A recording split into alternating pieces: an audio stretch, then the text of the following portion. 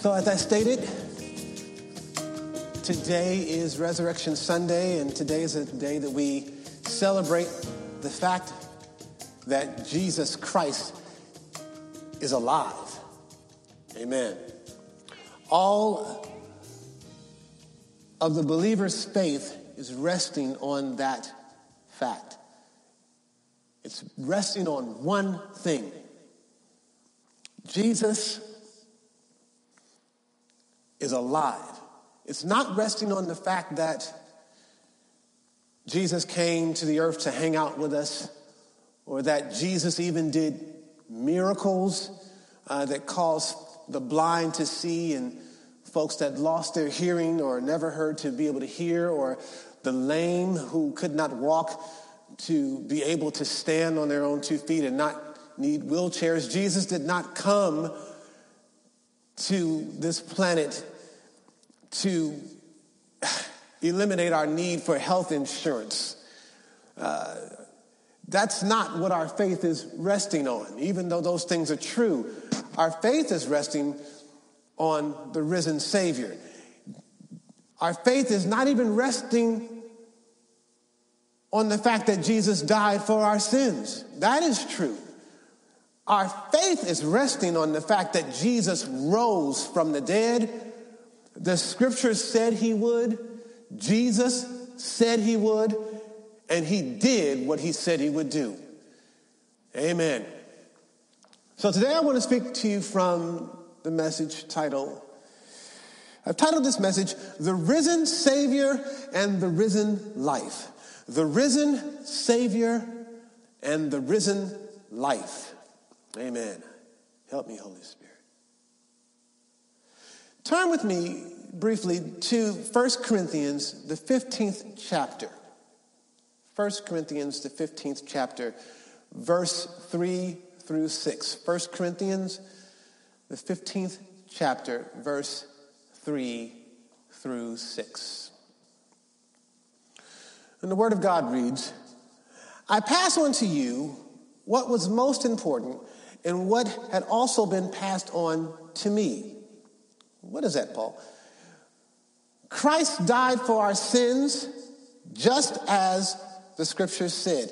He was buried and he was raised from the dead on the third day, just as the scriptures said. He was seen by Peter and then by the 12. After that, he was seen by more than 500 of his followers at one time, most of whom are still alive, though some have died. So this marvelous central event in history has prophecy before it by the scriptures and witnesses after it. So everything is resting on this truth. But believers are the ones who are not only aware of it, they are the very ones who are basing their lives on it. This is the truth that keeps the believers. Again, it's true that Christ died for our sins, but the truth that is keeping the believer is the fact that Jesus Christ was risen from the dead. Amen? Now, I'm going to take you through a few scriptures just to point this out in a couple of different ways. I'm using a different translation this morning because I want to make it as simple as possible, and I don't want to have to go into too much terminology defining today, and defining terms. What I want to do is I just want to make sure you understand what's happening here in a very simple way.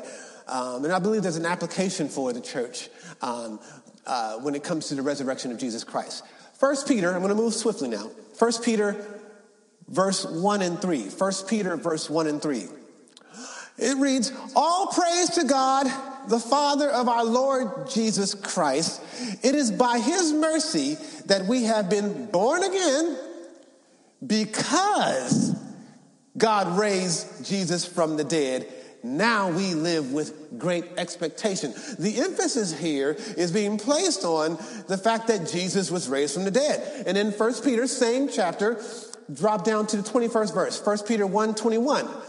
Through Christ, you have come to trust in God, and you have placed your faith and hope in God because he raised Christ from the dead and gave him great glory. The believer's hope, the believer's foundation, the believer's assurance is all based in the fact that Jesus Christ has been raised from the dead. The resurrection of Jesus Christ is what is holding our faith.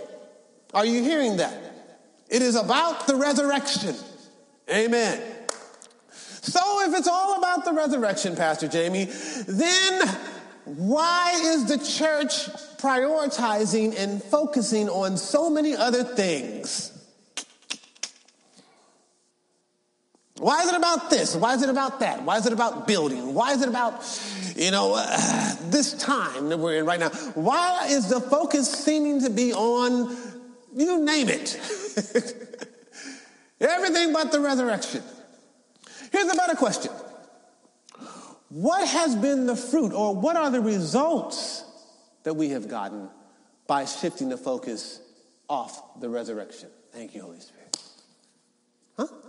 Well, let's look at where we are in America right now and the impact that the church is having by leading the people to the systems of church instead of pointing them to the risen Savior, the risen Christ.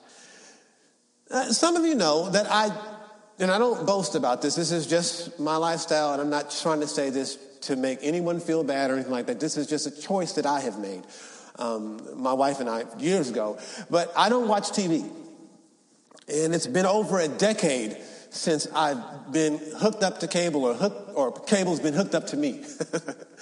But to stay current, I listen to Christian news. I listen to podcasts on a weekly basis. And one of the podcasts that I listen to is by the name of is a podcast by a man by the name of Al Mohler. Amen. It's called The Briefing. You might want to check it out. But he gives a Christian worldview on a news that is biblically based. Amen. It's news based on a Christian worldview. And this week he quoted some statistics from the Gallup poll. And let's just say that the church in America is in an interesting place. Amen. All right. According to a recent study done in 2020, we are told that America has now reached the point where a minority of Americans identify as members of any religious organization. That's the minority. It's been stated in this study that only 40% of Americans responding to the survey indicated that they have actual formal membership in a church or religious congregation of any type. Now, what's interesting about that is only 90 years ago, the percentage was not 47%, the percentage was 70+%. Amen? In other words, in grandma's generation, the percentage of Americans who were going to church or attending a church or identified with a church, that was 70%. This tells us that Christians are more likely to run into friends, neighbors, family members, associates, co-workers who are not formally identified with any religious congregation. Wow. The research further concluded that every successive generation has been less churched. What do you mean by that? Every generation that is coming up, one generation passes and the next generation. That generation is less churched than the previous one. Amen? Just to give you some numbers, people born before 1946, of them, it's said that 66% of those people belong to a church. When it comes to the baby boomers, it dropped to 58%. When it comes to Generation X, they said it was somewhere around 50%. It's declining. Now, here's the big drop. When it comes to millennials, only 36% identify with any religious organization whatsoever. Now, here's the thing to think about. Of that 36% of the millennials, how many of them are actually professing or committed Christians? The sad thing about what we're seeing here with the millennial generation, the research revealed that it's not that the millennials left the church. The poll revealed that the millennials have never been in the church. It's not that they were leaving the church. They'd never even joined the church. They never came. They don't go for a wedding. They don't go for a funeral. They don't, the world has become so secular that many of the people in that generation, they're completely leaving anything about God completely out of their lives. God is not considered in anything that they do. Now, just to show you where this is looking like and where this is headed, if this persists and if it keeps up, the church in America, if I'm not mistaken, came from the church in Britain or England. And in England, it's even worse. Britain is now primarily considered a country that Christianity passed through. Wow. And then left. There was a time when Christianity in England, it was a dominant belief. 1,500 years ago, that was what happened. But now that time has passed. And according to some researchers, they say on any given Sunday, less than 2% of the British population attend services of the Church of England, which is, after all, the nation church state. It's the state church of the nation. Now, Christianity is supposed to be passed down from generation to generation. But things go wrong when you pass down the church system instead of passing down the risen Christ. That's the point I want to make to you today. And now it appears to be that the thing that is passed down from generation to generation, according to this survey, is unbelief. That's what's passing down from generation to generation. Case in point, just to give you an example of what's happening in the current generation, just in case you don't know. There's a rapper out right now. I'm not going to give a whole lot of publicity to this person. You might know. Some people may know. Young people will definitely know who I'm talking about. But I want to promote him in any kind of way. But this rapper feels that he's tired of people telling him that he's going to hell for his lifestyle.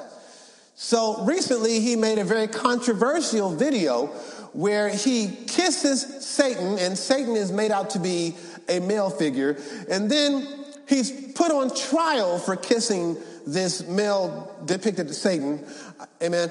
And then after that, I've never seen the video, but I think what happens is he slides down some stripper pole into hell and gives Satan a lap dance. And then after that, he twists Satan's head and breaks off his horns and puts the horns on himself. And wow. Now, this is him saying that I'm going to do what I'm going to do, and I'm going to be whatever I want to be. And this is how I feel about all this biblical you going to hell stuff. Okay? Now, I feel sorry for this young man, and I don't know what church he attended or if he ever attended that church. I don't know what message he heard. I don't know if it was the right message or the wrong message or whatever, but I do believe that if he did attend the church or heard the gospel message, that message was rejected. I just pray that if he did hear it, it was something about the risen Savior and something about the truth, something about the gospel. Amen? The New Testament knows nothing about unaffiliated Christians. It knows nothing of unaffiliated Christian. It knows only the existence as Christians within the life of a congregation, within the life of a church body. There is no understanding of Christianity apart from church. Now, that's a quote from Moeller. This is what I'm thinking about that. You can't point people to the church and expect them to become the church. You point them to the risen Jesus Christ. And when they receive Christ, they will become his church. Because once you realize what Jesus Christ did not only in dying for you, but being risen or resurrected for you, that's a hard thing to walk away from once you really understand what that means.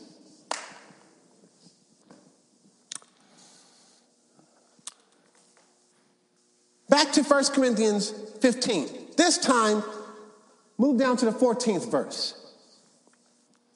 The resurrection is essential, people. The Word of God reads, and if Christ be not risen, then is our preaching vain, and your faith is also in vain. Everything is hinging on the resurrection. Drop down to the 17th verse, 1 Corinthians 15 and 17. And if Christ be not raised, your faith is in vain. Ye are yet in your sins. He's like, you're still in your sins if Christ hasn't been raised. Woo! Amen. Romans 4:25, a scripture that I ran across this week. He, who? Jesus, was handed over to die because of our sins and was raised to life to make us right with God. He was handed over to die because of our sins, to pay for our sins. And he was raised to new life. Wow.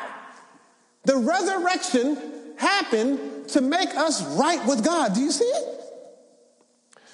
The reason why the resurrection is so important, saints, is because it proves that the work on the cross in Christ dying for our sins was pleasing to the Father.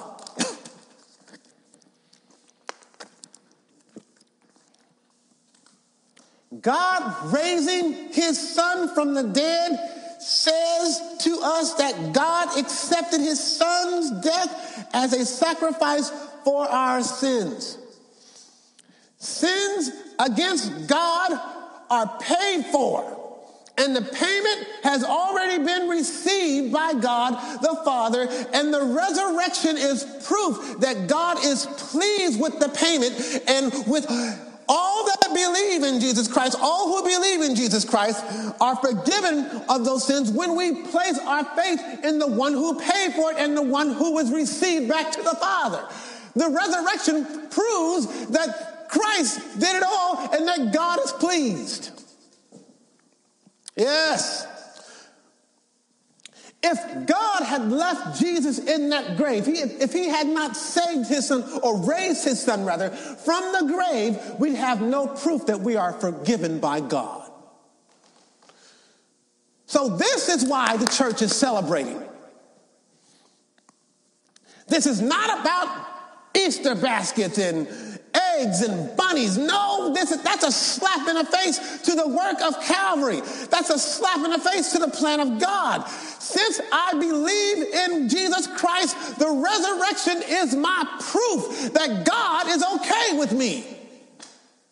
That's something to be celebrating. In spite of everything I've done, when I look at the fact that he received his son who took my sins and died, and took all of my guilt and died, and took all the things I've done wrong against him, and when he received his son back, now I know I'm okay with God because I am in Christ. The believer is in Christ. Why are we celebrating? Because our sins have been washed away and the resurrection is proof of it.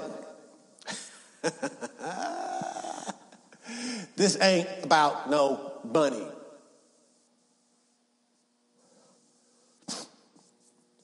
All right. Now, believe it or not, that's not my main text. I'm going to do something a little different today. Let's go to John 14, 2 through 6.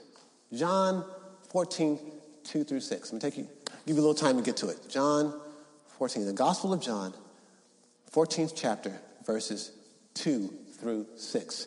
This is a very familiar passage of Scripture. We know this. If you've been in church any time, we know this. But I saw something this week that blew me away. And I want to share it with you.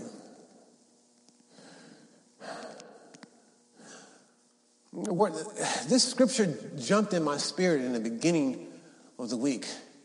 And I had to look at the context, and it was, now I understand what the Holy Spirit was doing for this particular Resurrection Sunday's message. Amen?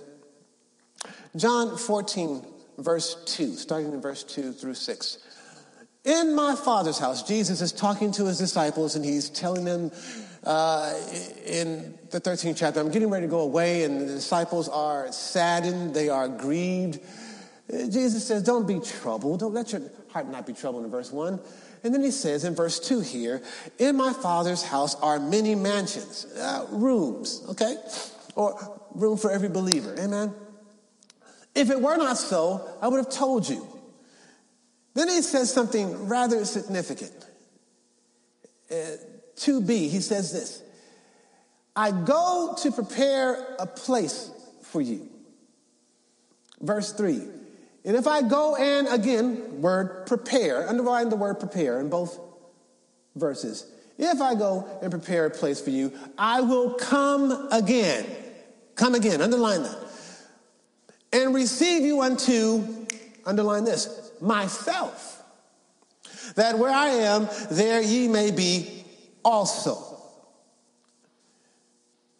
And then Jesus says something profound, something they should know. He says, and whither I go, ye know, and the way, ye know. In other words, you know where I'm going, and you know the way I'm going. And then Thomas starts scratching his head. He's like, wait a minute, this is a bit much. First you're telling us you're leaving, and then you're saying, we know where you're going, and then you're saying that we know how to get there. What are you saying, Jesus? Make it plain. And Thomas said to him in verse 5, he says, Lord, we know not whither thou goest, and how can we know the way? Jesus saith unto him, I am the way, the truth, and the life. No man cometh unto the Father but by me. Help me, Holy Spirit. Back to verse 2, the B section, the second half of it. I go to prepare a place for you. And then again, and if I go to prepare a place for you, comma, stop there. Jesus is saying I'm leaving and I'm going to prepare a place for you. Now, we believe this is heaven. Amen. But Jesus is saying he's going to prepare these rooms.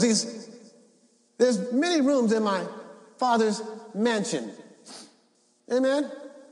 He said, I'm telling you it's true, and if it wasn't true, I would have told you so. But Jesus is not going to clean up the room in the Father's house.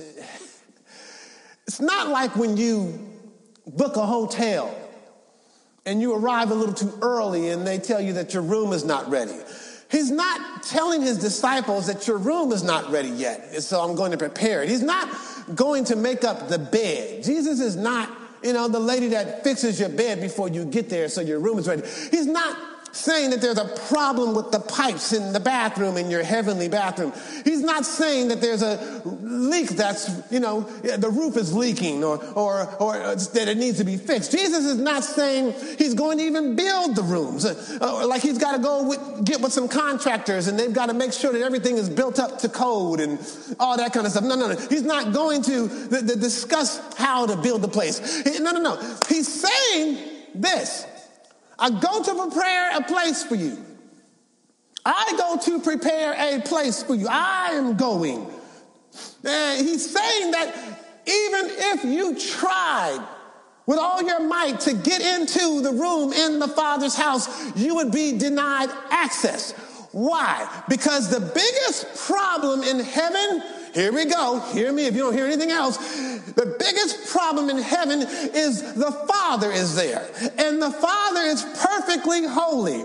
And people are sinful. And if God requires perfect holiness, he requires his people to be perfectly holy. He requires total obedience. He requires obedience from the beginning all the way to the end. Righteousness all the way from the beginning to the end. So if you are not perfectly holy, you and I, who are sinful, we won't last 1 second in his presence. Now, at that moment, Jesus is saying to his disciples, I'm going to prepare a place for you because your rooms haven't been paid for yet. They're there, but they haven't been paid for yet. God is righteous, and God must deal with sin. Sin must be paid for. So what Jesus is saying, he is the way, the truth, and the life. He's the way because the resurrection guarantees that all that place their faith in him will be received by the Father and will have access to their rooms in the Father's house forever. Make no mistake, there is a resurrected King Jesus sitting on the throne in heaven right now. He is seated on the throne. He is raised from the dead. He died and he rose again. The one who is on the throne is a resurrected Jesus.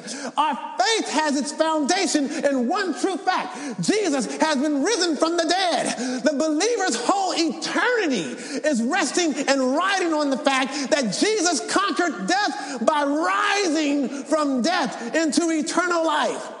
So here's the thing, saints. Our rooms at that time had not been paid for because Jesus wasn't headed to heaven. He was headed to the cross. I hope you get that. Amen. But he is the way to heaven. He is the truth. The truth that we hold on to while we're waiting to go to heaven. Jesus is saying to his disciples and to us who believe in him, all that I am telling you, all that I've been saying about me is true. And now I'm going to back it up in such a way that you will have no excuse for doubting what I've said to you. Oh, I'm going to die, yes. But after that, I'm going to get right back up. Are you hearing me? I'm going to die, but in 3 days, I'm going to get up. And every believer from this point on, whenever they begin to doubt whatever I said about my promises, whenever they begin to think that what I said is not true, every believer from this point on, all they'll have to do is remember the fact that I rose from the dead just like I said I would. That's what Jesus is saying. So when Jesus tells his disciples to believe in everything that he's saying, he said, I'm going to back it up. How am I going to back it up? I'm going to get up. When Satan tries to slip in through the crack that we leave of unbelief, he tries to slip in and drop in doubt or create doubt in our hearts about what Jesus says. And he starts to say, this Christian thing that you're doing, you're wasting your time. It's a bunch of men's fables. You're wasting your time. You might as well join the party with me like everybody else and get on the same page with me like everybody else and party and hang out with me. You might as well do what everybody else is doing. You're wasting your time. Why do you want to live holy? Why do you want to be sanctified? Why do you want to place your faith in Jesus Christ? This thing is not real. When the enemy starts to say that, 2 seconds later, the Holy Spirit, who gets given to the believer when they place their faith in Jesus Christ, begins to remind the believer of what is true. And the believer says, wait a minute. What are we going to do about the fact that he said he was going to die and get up and he actually did? Wait a minute. Jesus said he would get up and he did. See? And Jesus is not only the way, the truth, he's also the life. Jesus joins his perfect life to our imperfect life. Superimposes and wipes out our imperfect life and puts his life on top of our life. So when the Father sees you, he sees Jesus' life. Jesus lived a perfect life, never disobeyed God. He is the life given to us now. so that we are standing in righteousness because of him. And he is the eternal life that we'll live in heaven, and we are going to be sustained by the life that Jesus has. So Jesus is the way, the truth, and the life. He is the life that we will live in heaven. Woo! Why? Why? Because he lived it for us here on earth. He gives us what we don't even deserve. He's the way, the truth, and the life. No one comes to the Father but by me. Go back to verse 3. And if I go and prepare a place for you, I will come again and receive you unto myself. I will come again. Wait a minute. Wait. Now, this is where we're going this morning. We're going to tie this back.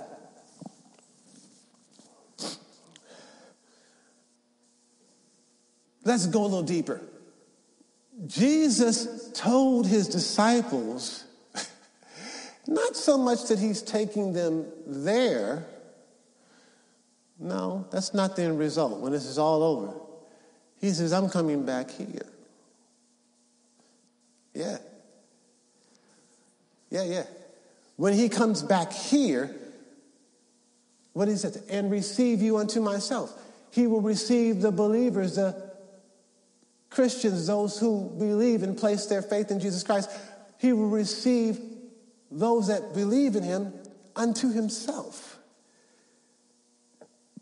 That where I am, there ye may be also. So Jesus isn't saying I'm taking you there. He says I'm coming back here. And I'm going to take you unto myself. He will take us unto himself, and where he will be at that time will be here on earth. Oh, I want to go to heaven. Yeah, heaven's going to be here on earth. Why? Heaven will be on the new earth. Why? Because the King will be on the new earth. There will be a new earth. There'll be new heavens and a new earth. And everything will be transformed into what the King has always intended it to be in the first place. So heaven is the physical place that where the believers are headed. But when we get there, the thing that makes heaven so heavenly is the uninterrupted, uninhibited, unrestricted presence of Jesus Christ himself. So follow me here, saints. Follow this thought. If the end result of our faith, which is heaven, is not so much a place but a person, then the church is not just about a place but a person. And that person is none other than the resurrected Jesus Christ himself. And he is very much alive and well and living. Woo! Yes, he is. We don't point the people to the church. We point the people to Jesus Christ himself, the risen Savior. So, the resurrection has already happened. Yes. But we're still here. Now, what do we do with that fact? Do we just celebrate once a year? It's April. Guess it's time to celebrate Jesus and the fact that he rose from the dead. No. Romans 6:4. Here's the application. Romans 6:4, and we're almost done. For we died and were buried with Christ by baptism, identification. And just as Christ was raised from the dead by the glorious power of the Father, now we also may live new lives. The resurrection is alive in the believer. It's not just the risen Savior, it's the risen life. The risen life has now been made available. We don't just have access to heaven where there's room enough for us. We have access to the choice that says we will make room in our lives for him. It's the risen Christ seen in his risen church. So here's the thing. We now live, according to the Gallup poll, just in case you didn't get all that information in the beginning, We now live in a world where people don't want to be told what they can or cannot do, don't want to be told what they can or cannot be, don't want to be told who they cannot be with or can be with. Don't tell me nothing. I don't want to hear it. We live in a world where, there's no restrictions. I just want to do there is no God. What are you talking about? I answer to no one but myself. I look into the greatest love of all is inside of me. No. That's where we are. But here's the problem with that. There are these people on this planet Earth called Christians. And they have someone living inside of them whose name is the Holy Spirit. He is the Spirit of Christ. And they receive him when they believe and place their faith and their trust in the work that Christ did on the Calvary for their sins. Jesus is the one who was supposed to be dead, and they did kill him, but he didn't stay dead. He's still alive. He's yet alive. And now he's so alive that he's living inside these people that we call Christians. And even more amazing than that, Jesus, he has no beginning. Jesus, he has no end. He is the first. He is the last. He is the creator of all things, including people. So since he created us, hallelujah, he has an expectation of us. He has an expectation of his creation, even though sometimes we do the very opposite or do the things that contradict what he wanted us to be and his original plans for us. So here's the thing, Christians have the creator, the living God inside of them. And sometimes it's according to the polls and what we're seeing right now as far as the Gallup poll and all the surveys that are being taken, the tendency to run into people who don't know Jesus is very high. And they don't like Christians so much because we believe in Jesus. But that's not the reason why they don't like Christians. It's because the reason why they really don't like Christians is because Jesus is living in us. Jesus is living in the ones that believe in him. That's why they don't like us. Are you hearing me? Jesus is alive. And I can prove it, not just by the resurrection, but he's alive in the Christians who follow the Holy Spirit, who are empowered to obey God's word. People who live like Jesus, people who think like Jesus, people who vote like Jesus, people who forgive like Jesus, and people who forbid like Jesus. Yeah, that's right, I said it. So take a good look. Can you see him in the church? Are we displaying the risen Savior? When people see you, do they see that Christ is alive? Here's my point, saints. Yes, it is Resurrection Sunday, and I believe we ought to make a big deal of Resurrection Sunday. But Resurrection Sunday is really not just in April.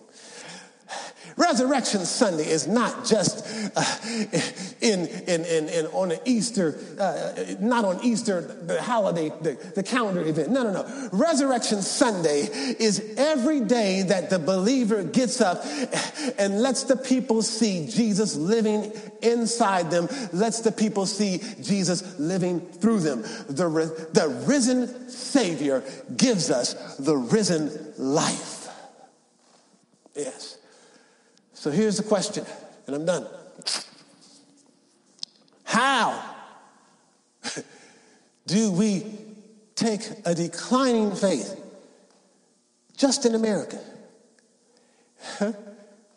and push it back, or push back on what's happening as far as what we're seeing here in this world that's happening from generation to generation to generation? How do we push back and make the churches alive again? Well, we don't. Only the Holy Spirit can do that. But our part is this. We shift the focus from dead church systems, back to the risen Savior. We tell our friends, our children, our co-workers, our neighbors about Jesus, who not only died, but rose from the dead. And because he rose and he has been received back to the Father, we are received back with the Father, those who believe in him. Amen? Amen. The gospel is how we get them in the door. They believe the gospel and they are saved. But the truth that holds them, the truth that holds us in the faith is the fact that we got proof, y'all. Jesus rose from the dead. Are you seeing it? It's wrong to point people to the church and then expect them to be like Jesus. Instead, we point the people to the risen Savior and watch those people become his church. Yeah. Jesus is not just some historical fact from some history book. He's not just some myth or fable made up from the minds of men. He's not just a story in the Bible. He's real. He is alive. He is the risen Savior that gives his church the risen life. And why are we celebrating? Because we've been made right with God. And we have proof. He got up. He got up. Amen.